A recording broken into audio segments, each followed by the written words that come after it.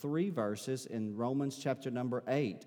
It's an interesting story that we're going to read here in 2 Kings chapter number 6. And when you find it, please stand and honor the reading of the Word of God. They'll also be putting this on the screen for us to follow. Verse number 1 says, "And the sons of the prophets said unto Elisha, Behold, now the place where we dwell with thee is too strait for us," or too small. "Let us go, we pray thee, unto Jordan, and take thence every man a beam, and let us make us a place there where we may dwell.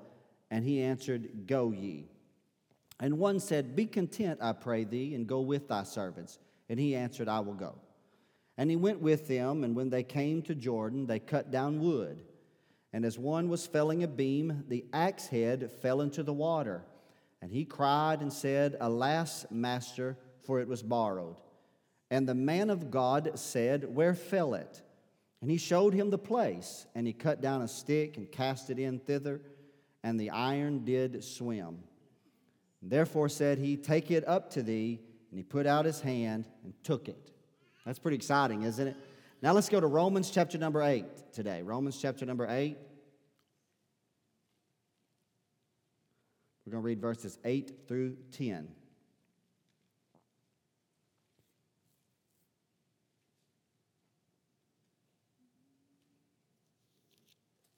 I told y'all the wrong passage. I'm sorry. When I say I told y'all, it's Romans 10, verse number 8 through 10. I was looking at that and I was like, this is not right. Romans chapter number 10, verse number 8 says, But what saith it? The word is nigh thee, even in thy mouth and in thy heart. That is the word of faith which we preach. That if thou shalt confess with thy mouth the Lord Jesus, and shalt believe in thine heart that God hath raised him from the dead, thou shalt be saved. For with the heart man believeth unto righteousness, and with the mouth confession is made unto salvation. So just tuck that away. We're going to tie that together. And here's the title of my message today. Axe heads can float if you believe. So let's say that together again. Axe heads can float if you believe. Let's pray. Father, I love you, and I'm honored to be in this house. I feel compelled to be here. I feel, Father, strengthened by the encouragement and the fellowship that I've received, the smiles, the handshakes, God, the hugs I've received from the people of God. But God, if you put a word in my heart on Friday morning, then, Father, then truly you've been preparing the hearts of the people to receive this word. And I just pray that there won't be anything that can distract us from receiving the engrafted word today in Jesus' name. And everyone said, amen and amen. And you can be seated today. Thank you for honoring the word of the Lord with me today. And I'm still, as I said, each and every week, I'm grateful for a privileged opportunity. One of the verses of Scripture that we could have read in this same context in Romans chapter number 10 is that faith cometh by hearing, and hearing by the word of God.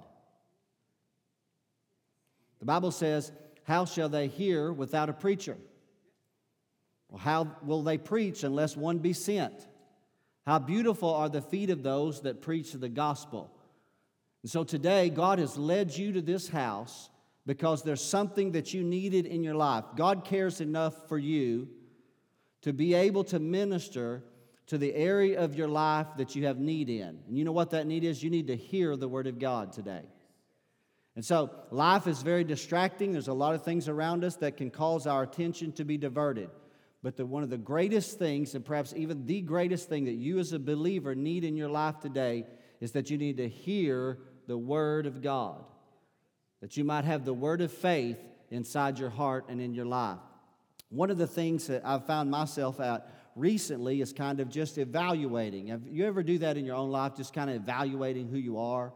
And just where you just kind of stop and say, God, what exactly am I, or who am I, and what do I need to do, and what can I do? And there's a lot of things that can be in front of you. You know, Sherry and I are at a season of our life where life is a little more fluid than it was previously, and so we have the ability to do different things than we have done in the past. And so my time is more available to me than it was at one particular time in our past. So I have lots of opportunities. But I start thinking about some things, and I say, God, that's just not within me. It's just not something within myself. You know, I think about certain academic adventures that I could take and make, and I enjoy learning. I always want to learn, and I always want to be a student, but I didn't start the journey of formal education long years ago, and as a result, I don't have the disciplines necessary to do what some of you have done, what Jace is doing right now. I don't have those personal disciplines. But I've concluded, though, that one of the things that I can do is continue to be a student of the Word of God and learn the Word of God in the sense not just for head knowledge's sake, but that I can have an effectual working of the Word of God. The Bible says it works in me mightily, and I can be someone in my own heart and life where I can receive faith as a result of hearing the Word of God. And when I hear that word, then I can convey that same word to you in hopes that you will receive it and that faith will grow in your heart and life. Right? Because without faith, it's impossible to please God. So I want to talk about faith for just a few moments if I can. You can ask these questions. We put these down on Wednesday night in days gone by. What is it? How do you define it? In Hebrews 11, verse number 1, is the passage that is often quoted as the definition for faith. It says here from the writer's pen, faith is the substance of something that's hoped for, the things that are hoped for. And it's the evidence of things that are not seen. That's what faith is. It's the substance of the thing that I'm hoping for and I'm longing for that I don't yet possess, but what I do possess is faith, and it's the evidence of the thing that's not seen. That the thing that I'm longing for that's not in my life, you won't see it tangibly in my life, but you will see it through the evidence of faith that's in my life while I'm waiting and believing God for it. But faith is that definition, and it's much more. Faith is a belief system. Every man has the measure of faith. God's dealt to every man has the capacity to believe. Every person, every one of us, even the atheist who is totally convinced in his heart and his mind that there is no God and there is no gospel and there is no eternity, even that man or woman has the capacity to believe. They have the ability to possess faith. Faith is not just a belief system, but also faith is believing. And so believing is active. Faith is the expectation of hope. I hope for it, but by faith, I believe in it. And by faith, I believe that if God promised it, I'm going to receive it. Come on, somebody, amen? Faith is the means that you and I receive salvation. God's provided redemption through Christ. You believe that today? I believe it. My faith is in possession of it. God, through grace, has pardoned our sins through Jesus' death on the cross. And He's given us the hope of eternal life. Through faith, I have access into this grace, Romans 5 says. By faith, I access the grace of God. Faith is the means that I receive salvation. Faith is the means that Paul said that you and I not only receive salvation, but we receive the fruit of salvation, which is righteousness. I'm declared righteous before God right now. What does that mean? I'm in right standing with God. I'm declared justified in the eyes of God. Many of you live in the guilt of your former shame because by faith you have not recognized that God doesn't still call you a sinner, but He calls you justified in His sight through Christ. You were a sinner, but the blood of Jesus was applied on your behalf as a pardon, as redemption, or as atonement for your sin. Now God's declared you justified in His sight. You're no longer guilty before God. Now some people wrestle with this. Train your faith, develop your faith, believe it by the Word of God. I'm sanctified in Christ Jesus. That means I've been set apart. You've been set apart in the eyes of God. And yes, I have something right now in possession of me right now called eternal life. I have eternal life dwelling on the inside of my heart and soul right now. And what's the number of man? 70? And the Scripture says God may give him 80. We live in a generation, people live into 80 and 90 occasionally, and even every now and then there's 100 years old. But at the end of the day, though, the Bible says it is appointed unto man once to die. We're all going to die. But at the same time, inside of me right now is the hope of eternal life. I possess it by faith in Christ Jesus. I know to be absent from the body is to be present with the Lord. It dwells within me right now, not in the future. Right? I'm in possession of it by faith right now. That's the hope that we have in Christ Jesus, isn't it? And it's my faith that possesses that. You and I are exhorted in the Scripture to not be faithless, but to believe. The Scripture says, as I already mentioned, without faith it's impossible to please God. If you come to God, you have to believe. Did you hear that? It's not enough to just put your finest Sunday clothes on Sunday, travel with your family, come to church and just sit here. If you're going to approach God, you must believe. You must believe that He's God and that He's a rewarder of those who will diligently seek Him. That God is waiting for you to exhibit something right in front of Him, and that's called faith. James said that if you waver in faith, you are double-minded, then you are unstable in all your ways. The Bible says, let not that man think that he shall receive anything of the Lord. Did you know the thing that grieved Jesus the most in His generation? Two things. Number one, first and foremost, hypocrisy.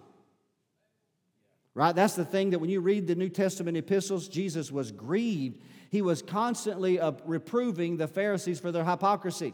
But the second thing that we see in the Word of God that grieved Jesus was unbelief.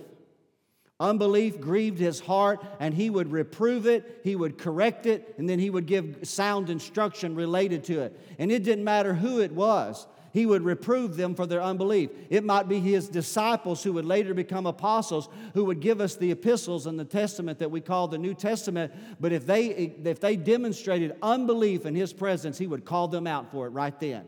Because Jesus said in His own parable, He said, when the Son of Man cometh, shall He find this thing right here on the earth?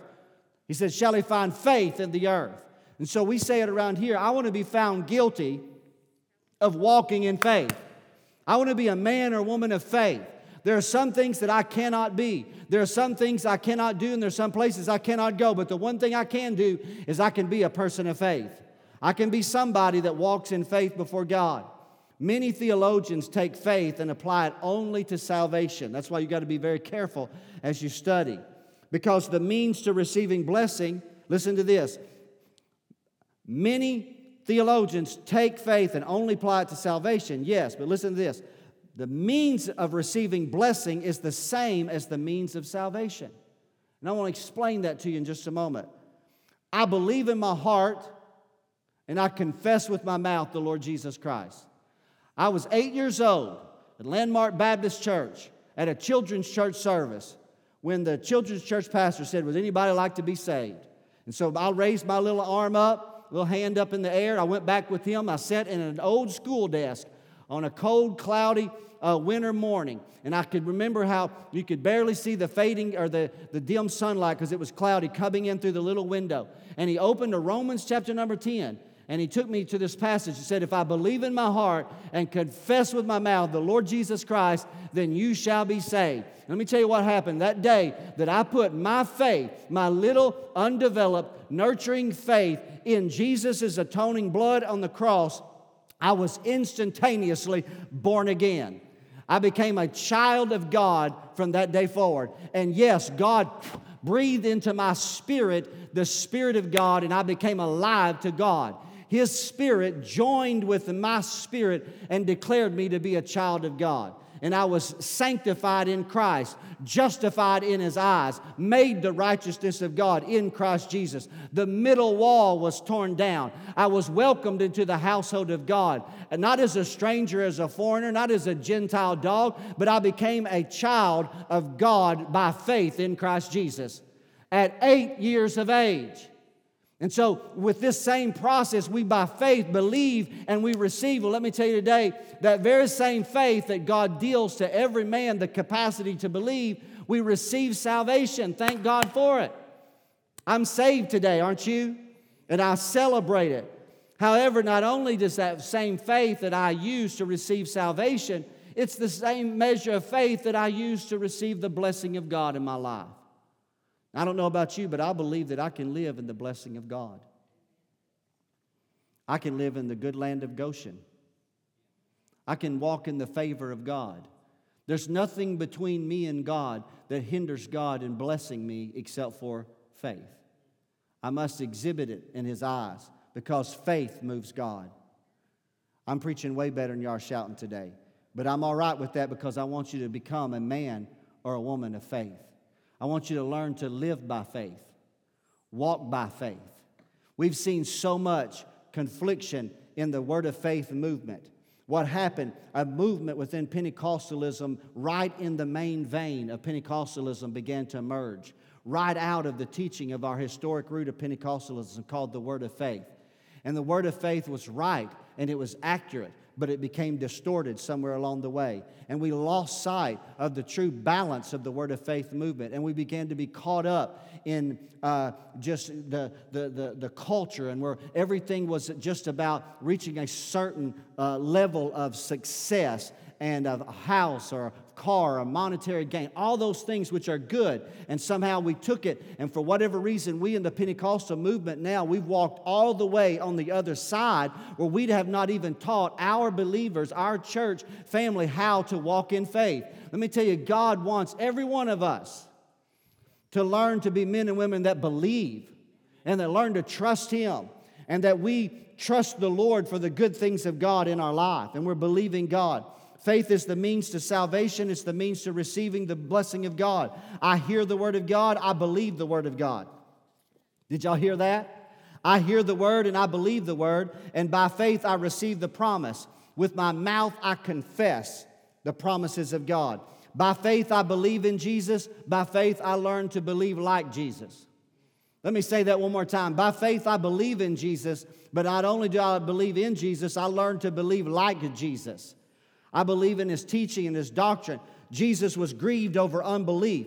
As I've said, He reproved it, He challenged it, and He corrected it. Jesus told the distraught. Remember this passage of Scripture when there was a man that was coming to Jesus. He had been up on the mountain with Peter, James, and John called the Mount of Transfiguration. And he came back down and he found that there was a little commotion amongst His disciples and the crowd that was gathered there. And He asked what was going on. And the disciples, it was made known to him that there was a distraught father that had brought his son to the disciples because his son was tormented by a devil. And this devil was violent. This devil would try to kill him in the fire or kill him in the water when he would pass by water. And they brought the child to Jesus that He would cast him out, and that they would cast this devil out. And the Bible says they couldn't cast him out. And Jesus was grieved. And He said, "Oh, faithless generation." Who was He grieved at? The people? The disciples? The Father? I'm not sure. He was grieved. He said, "Bring the boy to me." When they were bringing the young boy to Jesus, the devil tore him one more time. That's another message altogether. It's because the enemy knows when he's about to be dislodged. And he will fight even harder to stay right where he's at. And that's why you got to continue to press. See, the violent take it by force. The kingdom of God suffers violence. And there's a part of your faith can be passive. And there's a part of your faith when you can just be quiet and subdued. But there's got to be a part of you that pulls that, come on back and say, you know what, it's time to step forward and lift up my voice and declare the promises of God. And when Jesus saw what was going on and that devil tore him one more time, the Father cried out with tears. And He said, "Lord, help us. If you can do anything," He said, "help us." And here's what Jesus said to him. He said, "If you can believe, then all things are possible." Don't let any theologian take that out of your heart today. With God, all things are possible. Let me tell you what if you're a child of God, let me tell you what you will never be in. You will absolutely never be in this situation. You know what it's called? Hopeless. You will never be there, because if you're a child of God, walking in the covenant blessings of God, then there's always hope. You could get up every day saying, today could be the day when I see the manifestation of what God's promised in my life. And so Jesus rebuked the devil and delivered the young boy. Now remember what Jesus taught us in Mark chapter 11. It's the famous faith passage, but it was being quoted just a few moments ago. Mark 11:22 says, "Have faith in God." I didn't say have faith in your faith. Exercise your faith. But the object of your faith is God. You recognize you don't have the power, He's got the power. But you're trusting in Him. Amen? Now listen to what Jesus said. Now think about what we read in Romans a moment ago. And then we're going to tie this together here in just a moment and see if we can. But think about what He said. For in Romans it says, with the heart man believeth, and with the mouth confession is made to where? To salvation. Now listen to what Jesus said. Have faith in God, for verily I say unto you. Who's that?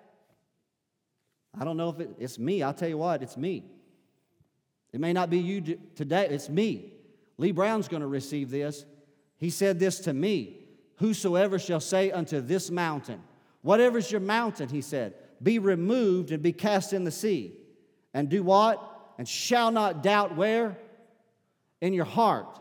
Don't doubt in your heart, but shall believe that those things which he what? Which he what? Say it with me. Which he saith shall come to pass. He shall have whatsoever he saith. Therefore I say unto you, what things soever you desire when you pray, believe that you receive them and you shall. Man, that's a good word right there. That puts faith in my heart just reading it and listening to it, and hearing it being read in the house of God today. I believe that not only do we have faith in Christ, we pray to receive the faith of Christ, and that we walk in faith and we demonstrate or display our faith by believing. We believe and we receive. And I wrote an addendum to my notes this morning when I was meditating on this message. I believe that it brings God glory when you and I walk in faith. You want to bring God glory. As a child of God, that's what I want to do, don't you? I want to bring the Lord glory. I started this service off by saying, give the Lord the glory that He so richly deserves. You want to bring God glory? Then stop walking in unbelief. Start believing what He said. Start trusting Him in every situation in your life. Repent of your unbelief. Confess it. When you speak a word that's negative, when you speak a word of unbelief, immediately the Spirit of God will convict your heart. And the moment that the Spirit of God convicts your heart, you pull that down in Jesus' name. Or you pluck that up like a seed or a weed that's been sown in your field that doesn't belong there, so that you can speak only what you believe. Not what you think, not what naysayers say, not what other things that are going around you, not what even theologians may tell you, but what saith the Word of God. That's what I want to do. I want to speak what God said in His Word. I want to believe it and I want to speak it. And I believe that that brings God glory, don't you? Did you know many well-intended people will try to fill your heart with unbelief? Let me say that one more time. There will be many well-intended people that when you're hoping and believing for something in your life that you know God's promised to you, many well-intentioned people will come to you and try to pull it down, try to sow unbelief in your heart. Often the greatest place to congest our faith is in the community of faith in which we worship. We have to guard ourselves. Other believers, theological positions will state this. They will state their belief in why God won't do it, or why it's not the will of God, or that was for that generation but it's not for us. But you know what I'm going to say today? I'm going to move past that. I want to personally believe the Word of God.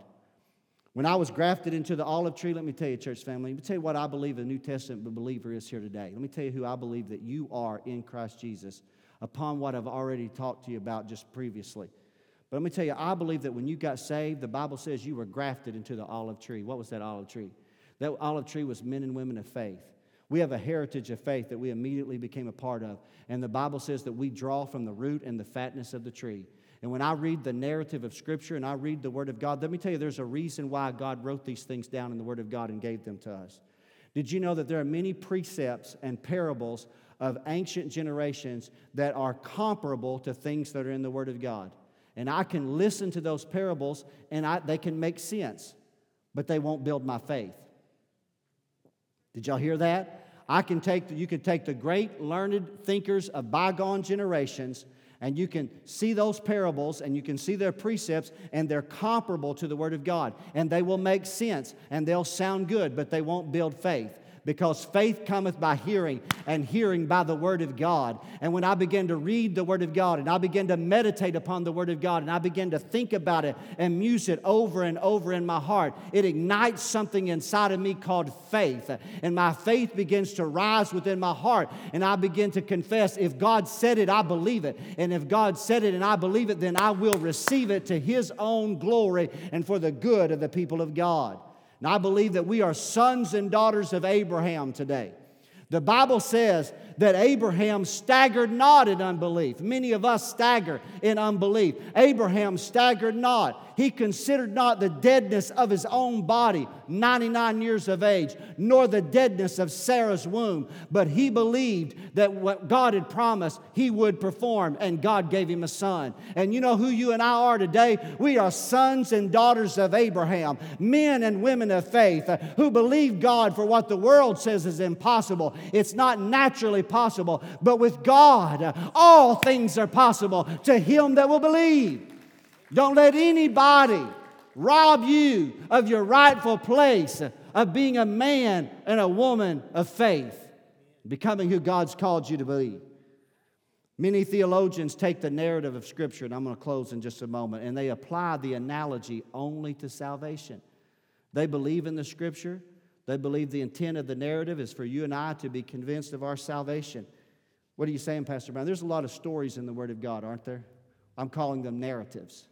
It's a narrative following somebody's life. We read a little passage of it, and I'm going to talk about it in just a second. There are many theologians that will look at those passages, and they believe that every passage there points to salvation. And I believe that. I do.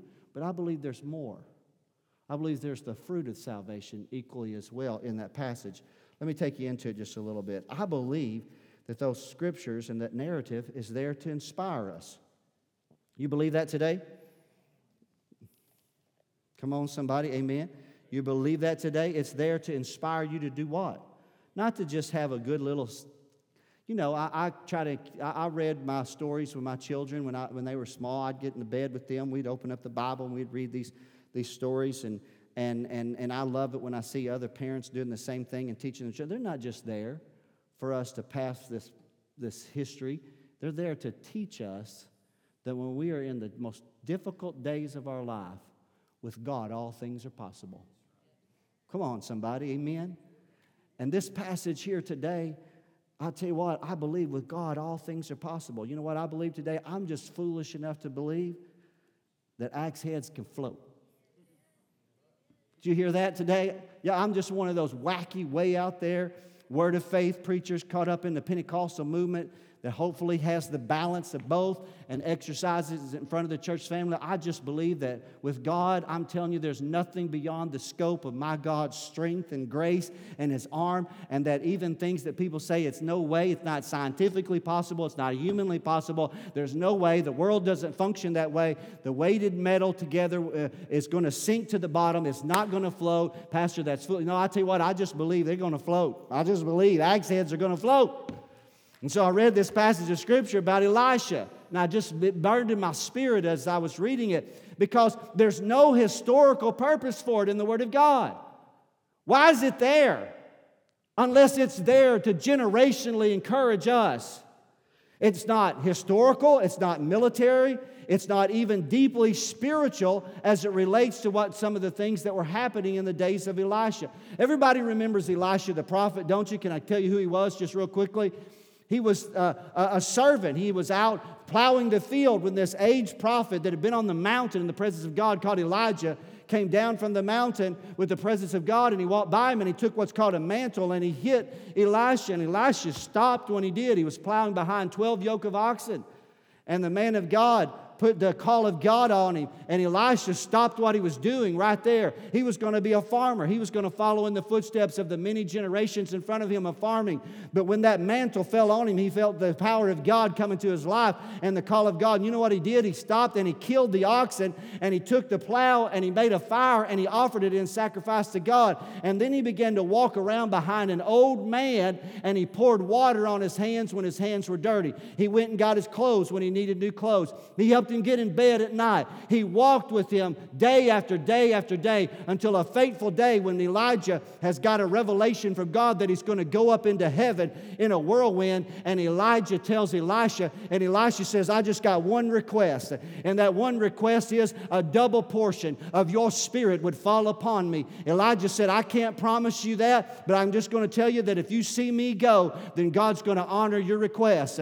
And the Bible says while they were walking along the banks of the Jordan River, a chariot of fire suddenly exploded in the eastern sky and rushed right over the top of them, and Elijah was caught up in a whirlwind. And when he did, he disappeared into the clouds, and a mantle fell back down on the ground in front of he who had been a servant, and he walked over and he picked up the mantle and he folded it up and he walked back to the banks of the Jordan River where the water was flowing freely, and he said these words. He said, "Where is the Lord God of Elijah?" And he took the mantle and he struck the water. And when he did, the waters backed up this way and the waters backed up that way. And Elisha walked through on dry ground. And the power of God was on his life from that day forward.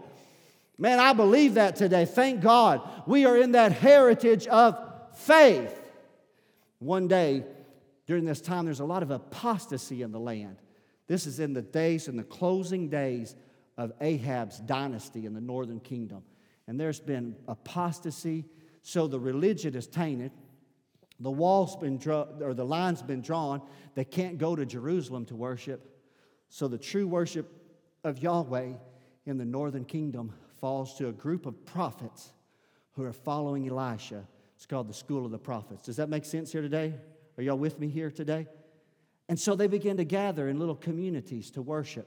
Elisha becomes their father. Elijah had already started this ministry. Elisha now is the leader. And they approach him one day. They said, "You know what? Our meeting place is too small. We can't gather here anymore. Let's go down to the Jordan River. And let's hew wood down there. Let's find us another place, and let's build us a place where when we all gather together for worship, it'll be like a church going through a building program. We just need to expand our building a little bit." And so they get down there, and in the process, listen to this, in the process of hewing wood, the Bible gives us a strange narrative. That as they're hewing wood, one of the sons of the prophet, that means one of the understudies or the younger associates who is in the prophetic ministry, he's not the prophet, but he's learning from the prophet, is willing to work. Thank God for ministers that are willing to work. Come on, somebody. I work amongst some hard-working ministers who don't mind putting their hand to the plow and doing whatever they need to do for the good of the kingdom of God. And so this is out there, and he's hewing wood, and when he did, the axe head flew off. And when it did, the waters of the Jordan River had to be really flowing at that time. And it hit a deep pool and disappeared in the murkiness. And when that happened, the Bible says that the young man was distraught because it was borrowed. Now, what you and I don't understand when we just read that, we think to ourselves, "Oh my gosh, well, you know what? Can't he go down to F.L. Davis's and get another axe head?" In that generation, iron instruments were hard to come by.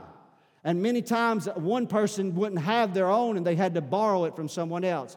And what theologians tell us is what that it's implying is that if he went back to his friend's house without the instrument, that he would have to give himself over to servanthood until he could repay the debt.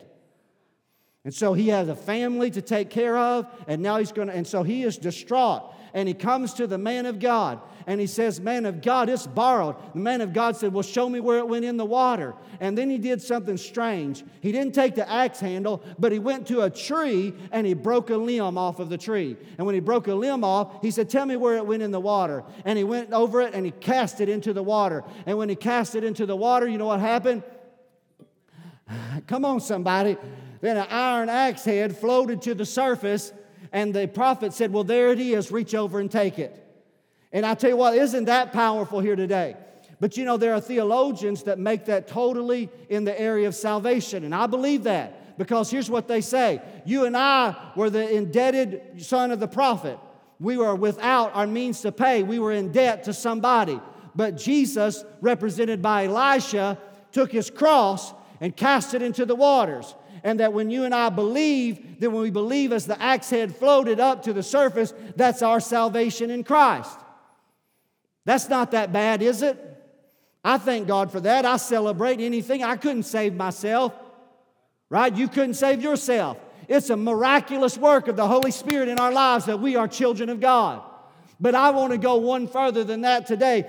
I believe God put that in the Word, 7 verses of Scripture, kind of out there that just seem, why is it there? So that when you're in a situation in your life that seems hopeless and difficult and challenging, and there are things that are around you that just aren't working, you can have faith rise up on the inside of you that will tell you, you know what? If I believe, axe heads can float.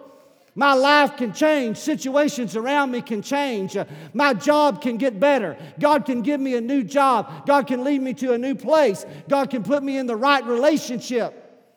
I believe that that's why it's in the Word of God, is so that you and I will be challenged to believe the Word of God today, and to trust the Lord that God is for us and He is not against us.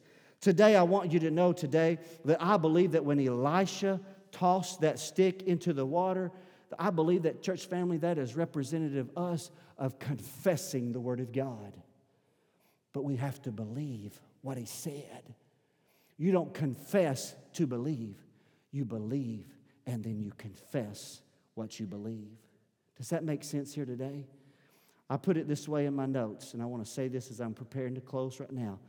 I believe today that inanimate objects must succumb to the power of faith. Listen to this as I close. Listen, I believe situations in your life, blessings of God will begin to float to the surface. Come on. I don't know why I'm preaching to such a quiet congregation. I maybe not need to go to Nebraska. I guess I go out one week and come back and y'all forgot y'all were Pentecostal.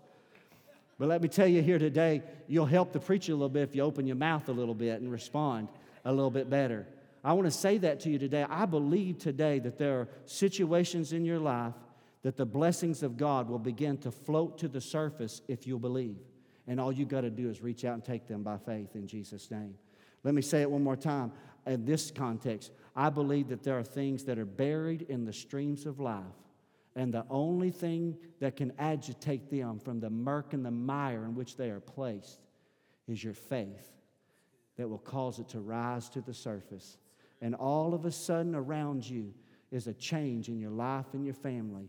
But let me tell you, it's not going to happen if you don't believe. You can come to church all day long. You can play the game and smile and join the church and all that. But I'll tell you what, God's moved by faith. You believe Him, trust Him, and you'll begin to see things begin to rise up around you, and you can take them by faith. I believe axe heads can float. Darryl, are you joining me this morning on the platform as I close this message out? I believe axe heads can float, don't you? Do you believe that today? I believe axe heads can float. What does that mean, Pastor? That means there's no situation in your life beyond the ability of God to be able to reach and to minister to you and to bring change and to bring healing, whatever it is. That's between you and God. You work out your own salvation, as Joe preached last week, with fear and trembling.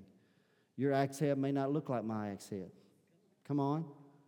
Right, but it's there, buried in the stream. And what's it going to take to dislodge it? You can jump up and down. You can cry and weep and come to the pastor and sob. And you can pour your soul out and not move God and not dislodge that axe head. But you begin to believe that what God promised, He will perform. What He said He meant, and what He meant He said. Come on, somebody.